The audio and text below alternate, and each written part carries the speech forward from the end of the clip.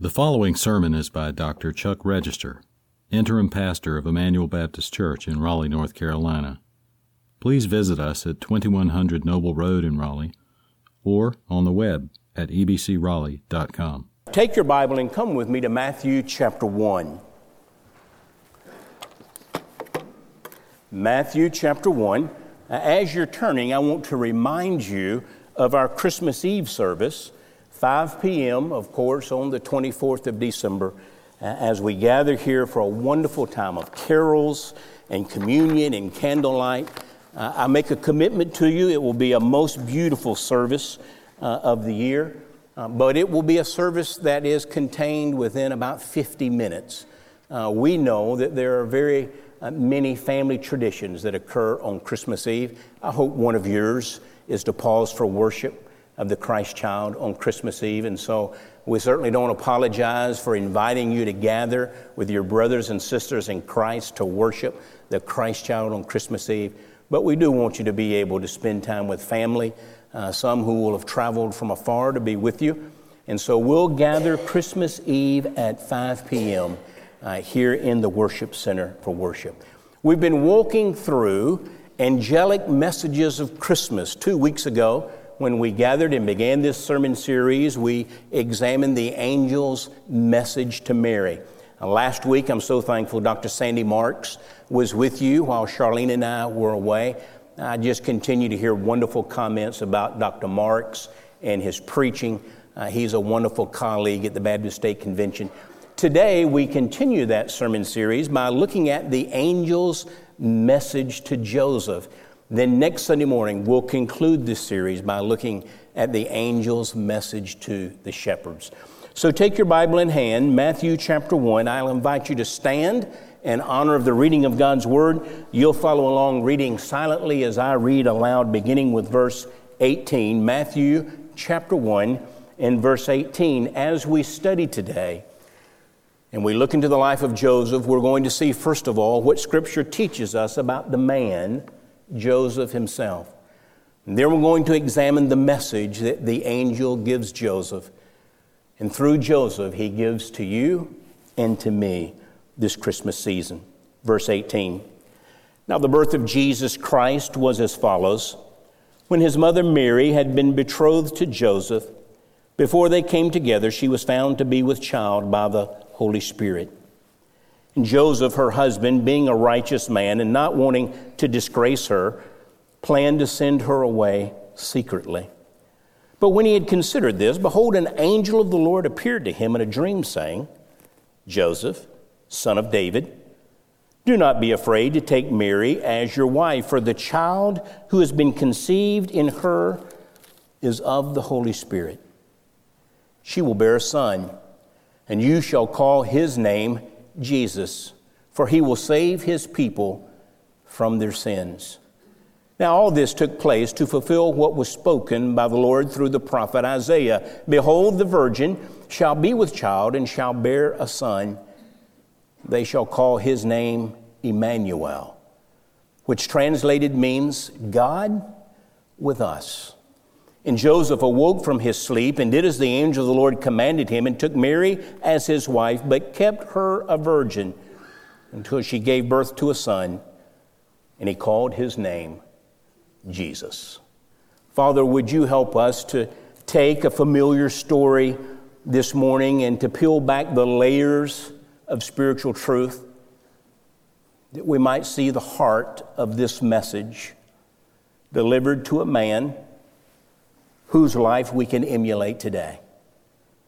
Lord, would you help us to take these biblical principles and not only listen and understand, but to apply, so that in the week ahead we might live like Joseph and we might embrace the doctrinal teachings laden in this passage. And we pray that in the strong name of Jesus. Amen. As you're being seated, we begin looking this morning at this man Joseph, this man who is chosen not to be the father of Jesus, but to be his guardian. And as we begin our study, we see in verse 19 that, first of all, Joseph is a man of fairness. A man of fairness. Look with me in verse 19. and Joseph, her husband, speaking of Mary, and Joseph, Mary's husband, and here's the phrase, being a righteous man. The word being that's used there, ladies and gentlemen, is a word that speaks of continual action. It speaks not of simply a single solitary event or action in Joseph's life, but it speaks of his lifestyle, if you will. What we're about to understand about Joseph applies to Joseph not only when he's in the audience of the religious leaders of his day, not only when he's spending time with his family or when he's in the circle with his friends, but every moment of Joseph's day is characterized by this next statement. His habit, his conduct, his lifestyle, his constant behavior is described in this phrase. Joseph, her husband, being a righteous man. So Scripture says that Joseph is a righteous man, not just on the Sabbath day, not just when he is in the audience, if you will, of the religious leaders of his culture, but Joseph is a righteous man habitually. His behavior is characterized as a righteous man. His character and behavior is described as being a righteous man. The word righteous that's used there is a word that can literally be translated fair. He's a fair man. So the first thing we learn about this man Joseph, who is about to be the guardian of the Christ child, the guardian of the Messiah, the protector, if you will, of the babe of Bethlehem, he is a man whose lifestyle is characterized by fairness. And then Scripture gives us a glimpse into the fair lifestyle of Joseph. Come back to the text. Look with me, if you will, again at verse 19. And Joseph, her husband, being a righteous man, having this lifestyle characterized by fairness, not wanting to disgrace her, planned to send her away secretly. What does that mean? Well, this phrase, planned to send her away, is a phrase that speaks of divorce. But Scripture says that Joseph, upon learning that Mary is expecting a child, plans to send her away privately. And in that concept, ladies and gentlemen, we see a sterling example of Joseph's fairness. You see, Joseph had certain rights in the first century. Joseph had the right in the first century for a public divorcement and for Mary to be permanently punished. As a matter of fact, Deuteronomy helps us to see that in Scripture. Look with me at this passage, Deuteronomy chapter 22. If there is a girl who is a virgin engaged to a man, and another man finds her in the city and lies with her, then you shall bring them both out to the gate of that city, and you shall stone them to death. The girl, because she did not cry out in the city, and the man, because he has violated his neighbor's wife. This may not play well in our culture, but it was the standard of the first century. Joseph had certain rights. To protect his honor, he discovers that Mary is expectant. He knows the child cannot possibly be his. He has the right to divorce her publicly, to bring her before the elders of the city, and to shame her.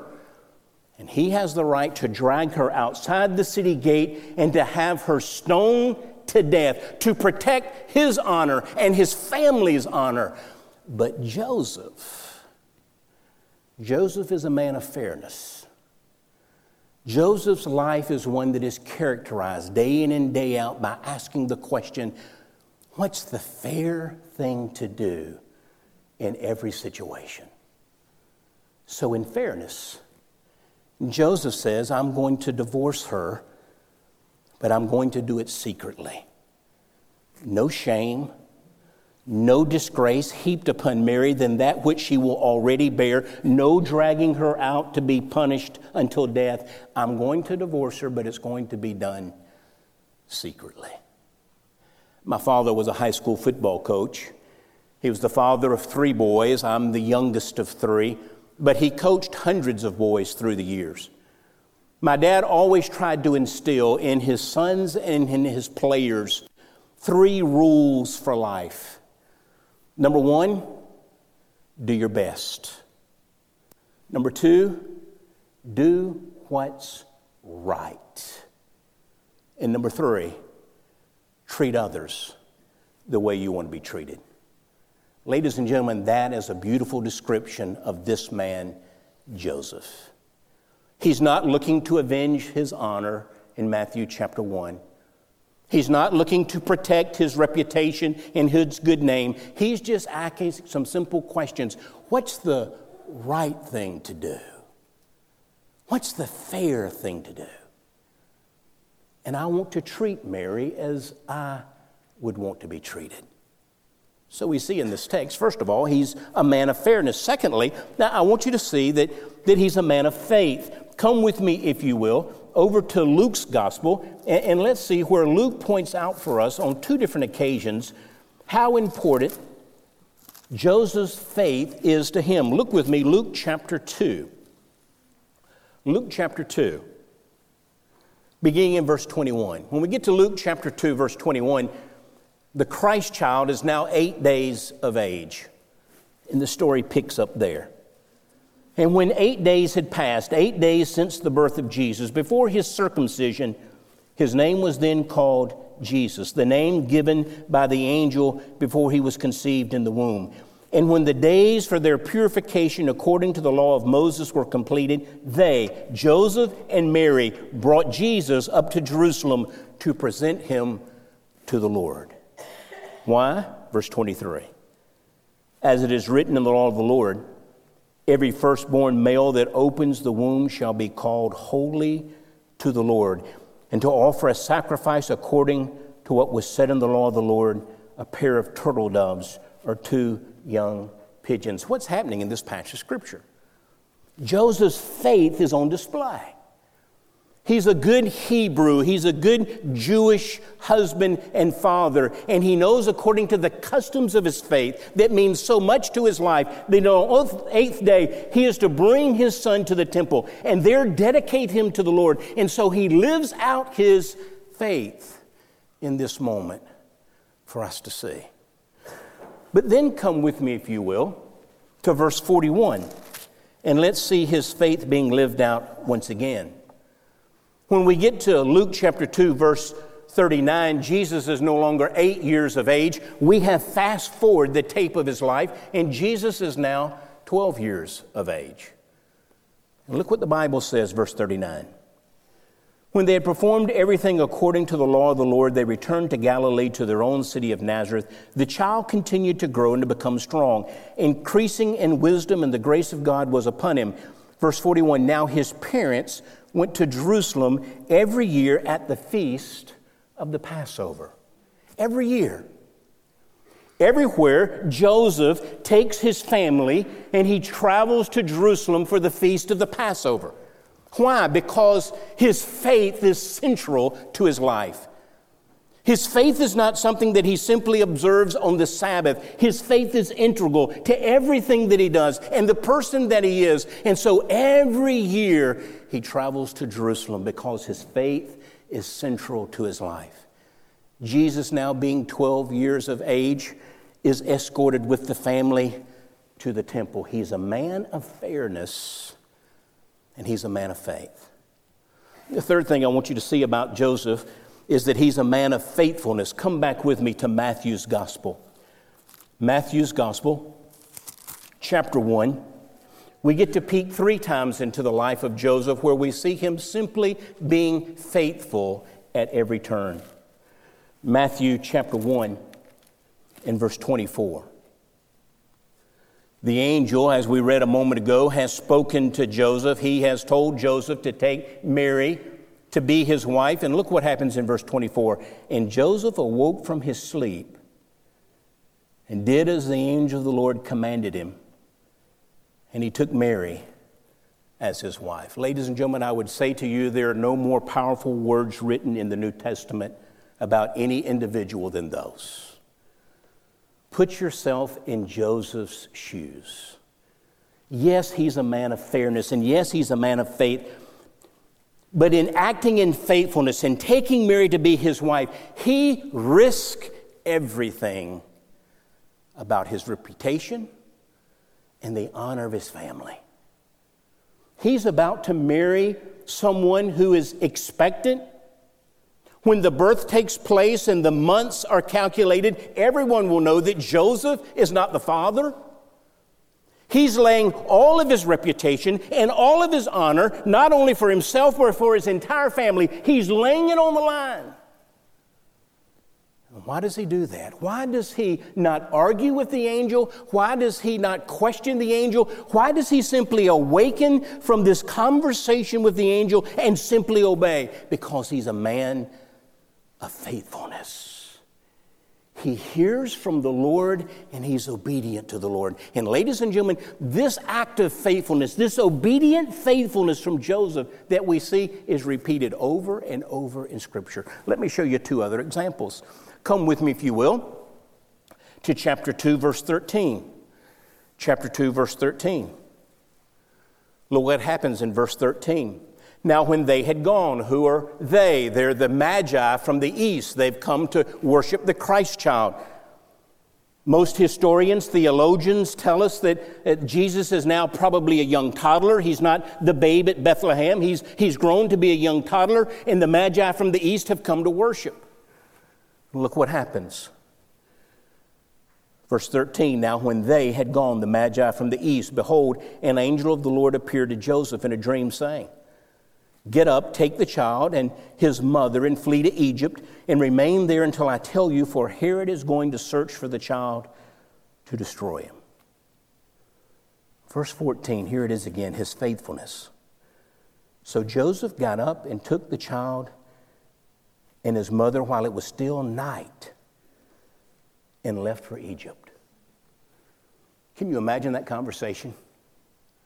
The angel appears to Joseph. He says, Joseph, I want you to wake up. I want you to take Mary and Jesus, and I want you to go into a distant country away from your family, away from your friends, away from your occupation, your business as a carpenter that you've established. I want you to leave everything behind, and I want you to go. The Bible says that as Joseph awakens from that dream in which the angel speaks to him, he doesn't even wait till daylight. He begins packing whatever they're going to need for the journey. Can you imagine the conversation with Mary? How many mothers do we have here this morning? Would you admit that? I know some children you don't really want to admit, but some children you do. Remember when you were a new mom with that first child? When you didn't know what to do? They didn't give you the manual at the hospital when the baby was born. That this cry means this and that cry means something else. They didn't give you any of that. So what did you do? Probably you were very dependent on perhaps your mother or your husband's mother. Well, your mother, friends, someone to give you advice, someone you could pick up the telephone and say, I've tried everything I know to do. We've given him a bath and we've fed him and he won't stop crying. What should I try? You needed someone to coach you through the parenting process. And here's Joseph saying to Mary, we're going to leave your family and we're going to leave my family. And we're going to go somewhere where we don't know a living soul. And we're going to do it because I just had a dream.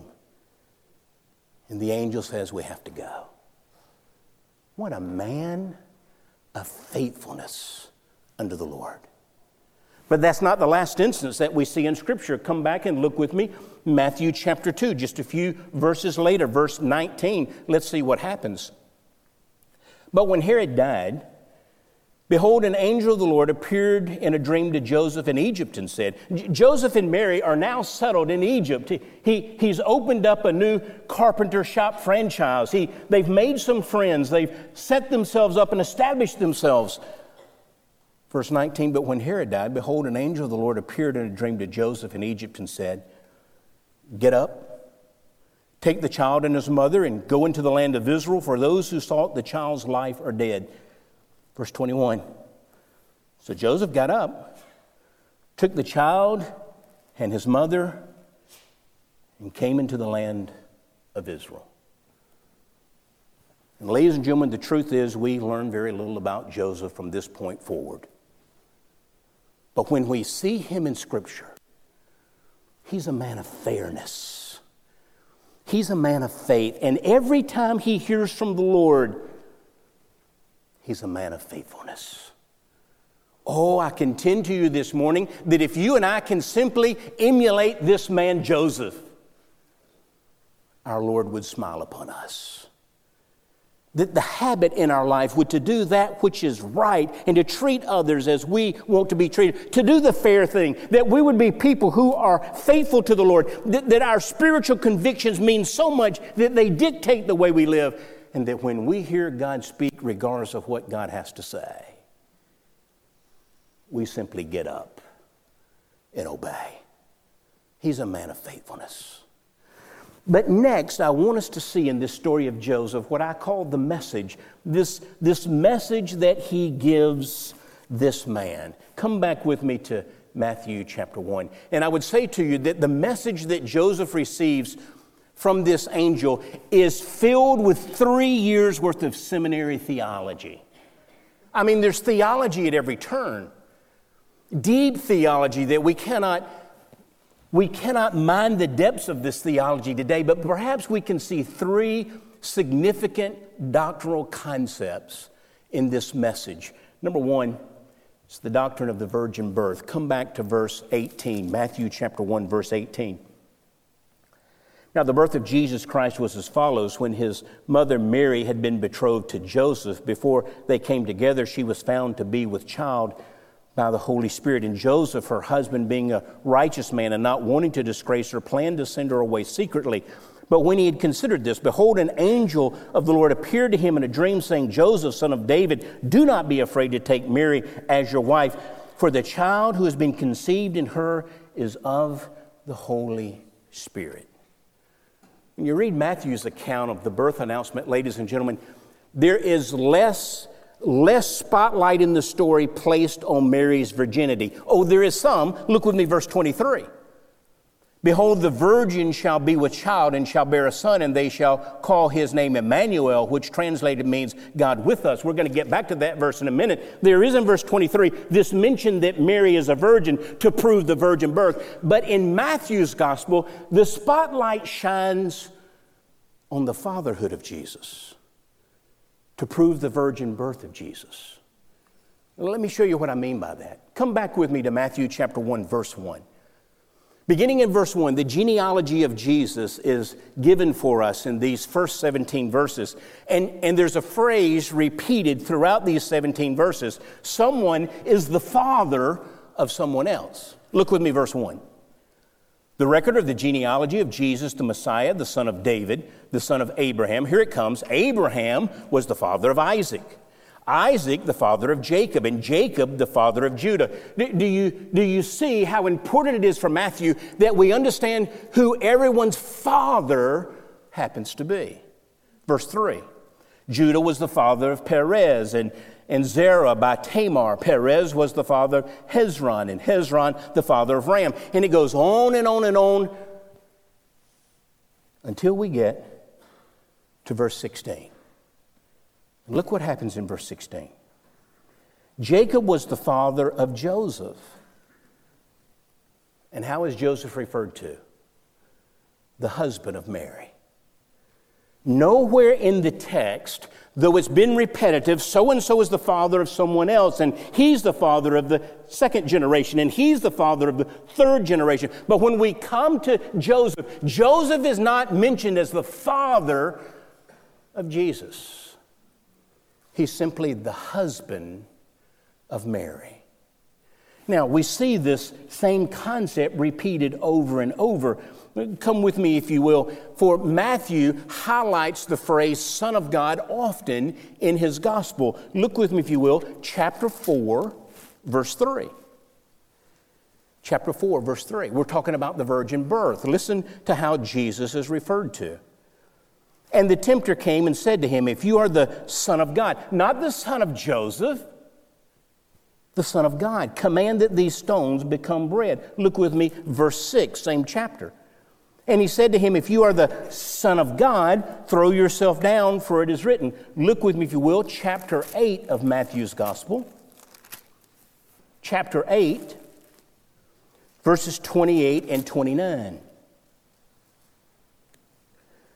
When he came to the other side, into the country of the Gadarenes, two men who were demon-possessed met him as they were coming out of the tombs.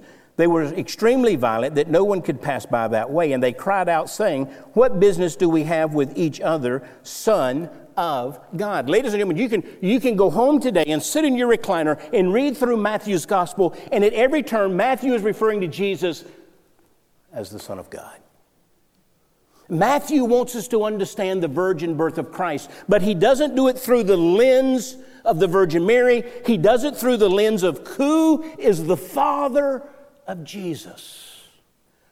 And so in the genealogy, Joseph's referred to not as the father of Jesus, but the husband of Mary. All throughout the gospel, he refers to Jesus not as the son of the carpenter or the son of Joseph, but the Son of God.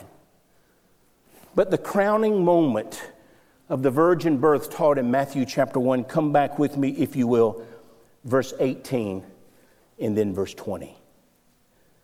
Now, the birth of Jesus Christ was as follows. When his mother Mary had been betrothed to Joseph, before they came together, here it is. She was found to be with child by the Holy Spirit. Verse 20.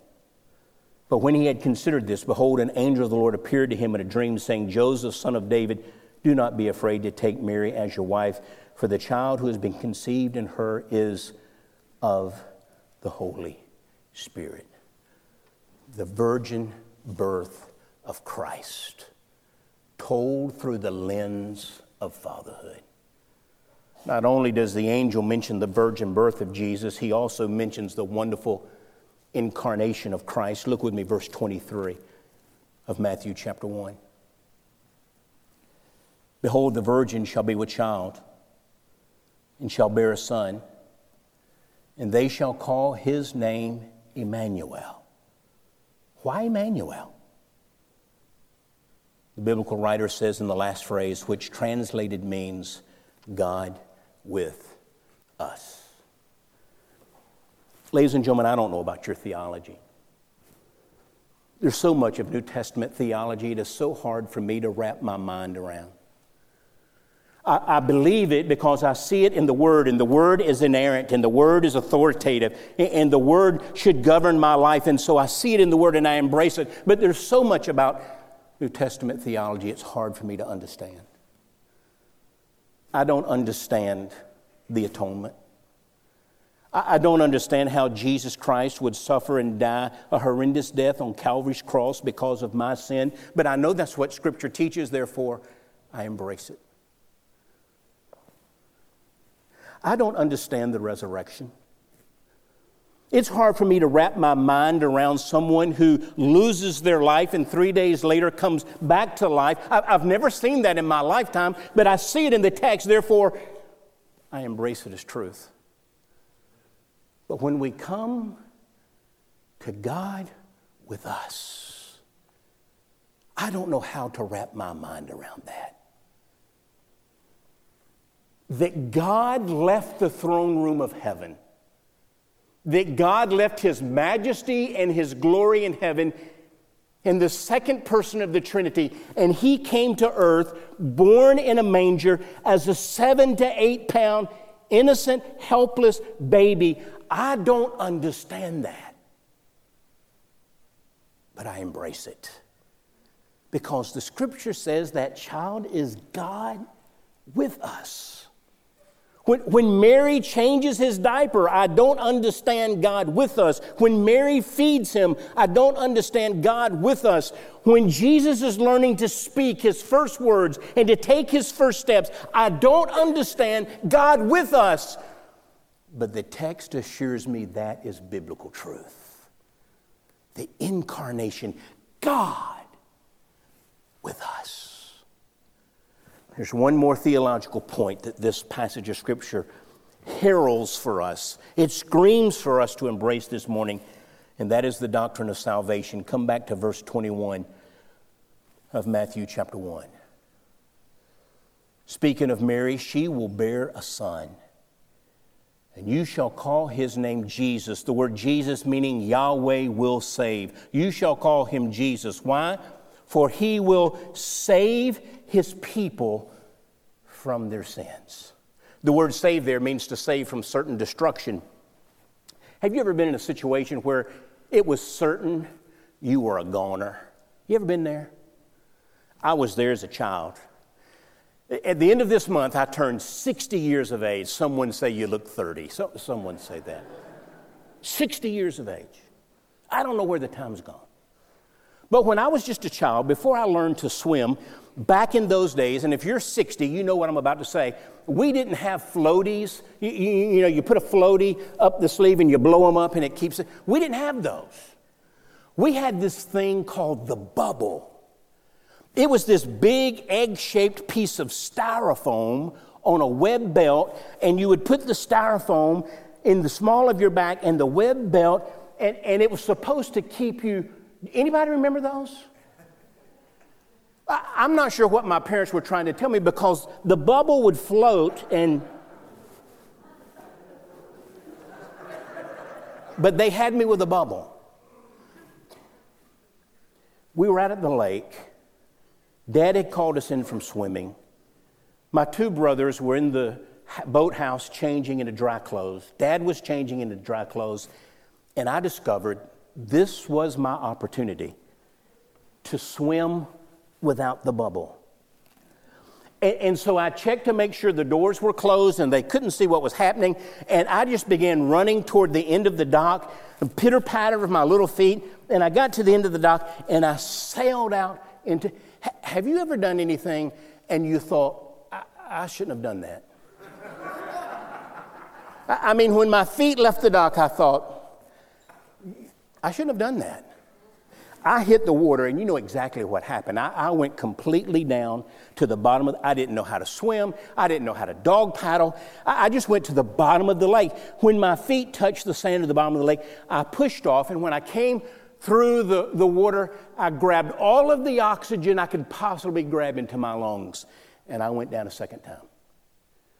We repeated that several times until finally my lungs seemed like they were burning. It seemed like I was about to surely perish in my young mind, and I pushed up one last time to get one more gasp of oxygen before I knew I was dead, and a big hand caught me by the nape of the neck and pulled me out of the water onto the dock. It was not my father. It was my father's friend. My dad got his hands on me later. Never did that again. But my dad's friend saved me from what I thought was certain destruction. I had gone down once, I had gone down twice, I had gone down a third time. I had gone down for what I thought was the last time. I thought as a young child I was going to die, and he pulled me from certain destruction to life. This passage of Scripture says to us, ladies and gentlemen, that Mary gave birth to a son who would save us from certain destruction. And then the Scripture mentions for us, it names for us the cause of that destruction in our lives. Come back to the text. Verse 21, she will bear a son. You shall call his name Jesus. He will save. He will save from certain destruction his people, here it is, from their sins. What will destroy us? Famine? No. Pestilence? No. A contagious disease? No. A lack of finances? No. What will destroy us? Our sins will destroy us. And he will save us from the certain destruction of our sins. The word sins that's used there, ladies and gentlemen, is an archer's term. It means to miss the mark. All too often we think of sin as something extremely heinous, murder, rape, something violent that abuses someone. We naturally put that in the category of sin. Sin is simply the fact that you've missed the mark. God has a mark for all of us. He has a bullseye for all of us. His mark is perfection. It is the lifestyle of Jesus that is sinless. His mark is for us to go through life without ever violating any of His laws. But the Bible tells us, for all have sinned. We've all missed the mark. The Bible tells us that in my life and in your life, there are attitudes that miss the mark. The Bible tells us there are actions that miss the mark. The Bible tells us that in your life and in my life, there are words that flow from our lips that miss the mark. We're not the spouses God wants us to be. We're not the parents that God wants us to be. We're not the co-workers that God wants us to be. We're not the church members that God wants us to be. We have missed the mark. And the Bible says because we've missed the mark, we deserve to be destroyed. But there was a child born in Bethlehem's manger 2,000 years ago to save us from certain destruction. To reach down when we're in the midst of our sin that's destroying us, our sinful thoughts and actions and vocabulary and attitudes, and to pull us from death to life. And that child's name is Jesus. How does Jesus do that? He grows from being the babe of Bethlehem and He becomes the Christ of Calvary. And there that young babe who is now a man who has lived a sinless life stretches out his arms and his feet and his body on a Roman cross, and He sheds His blood and He gives His life for that which we may not understand, our atonement. He pays for our sin with His blood, and His blood covers our sin from the sight of a holy and righteous God. And through faith in Jesus Christ, our sin is forgiven and we are snatched from destruction to life through Jesus Christ.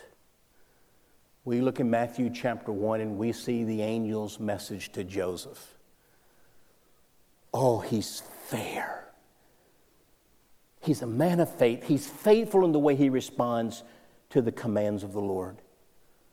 But perhaps the greatest aspect of this story is that Jesus came to save us from our sins. The doctrine of salvation. Every head bowed, every eye closed for just a moment. Every head bowed, every eye closed. So how do you respond to that story? Do you reach out in faith to the Lord Jesus Christ who died for you? Or do you ignore Him, turn a deaf ear to the message, a blind eye to the text? And do you allow yourself to go down one final time in destruction? He reaches down from heaven this morning. He's waiting for us in faith to simply say, Lord Jesus, come into my life. I turn from my sin and I turn to faith in You. Lord Jesus, I acknowledge that You're the sovereign of my life and I long to live for You each and every day. Lord Jesus, forgive me. Lord Jesus, save me. With the commitment of the heart like that, the Lord Jesus Christ takes us from certain destruction to life everlasting in the twinkling of an eye. This morning, if you're here, you've never trusted Christ as your Lord and Savior, in a moment we'll stand together, we'll sing, and when we do, I'll be here to wait and pray with you, to share with you, so that you can come to Christ this morning, this babe of Bethlehem, this Christ of Calvary. You can come from destruction to life through faith in Jesus. Maybe you're here and your church membership is somewhere else. God is leading you, even in the midst of this interim season, to unite with this church family who will love you and help you to grow like Christ. Would you come? Maybe you want to come to this altar and simply on bended knee pray and say, Lord Jesus, thank You that You saved me. And thank You that You'll save others. This altar will be open for prayer. Jesus, we thank You for all that You did at Calvary for us. We thank you this morning. We realize the story of Calvary begins in a manger. Thank you for the virgin birth. Thank you, Emmanuel, God with us. Thank you for saving us from certain destruction. We ask that you would speak to hearts this morning and that hearts would respond. And we ask that in the strong name of Jesus. Amen. You've been listening to Dr. Chuck Register, interim pastor of Emmanuel Baptist Church in Raleigh, North Carolina. For more information and free access to other messages, visit us on the web at ebcraleigh.com.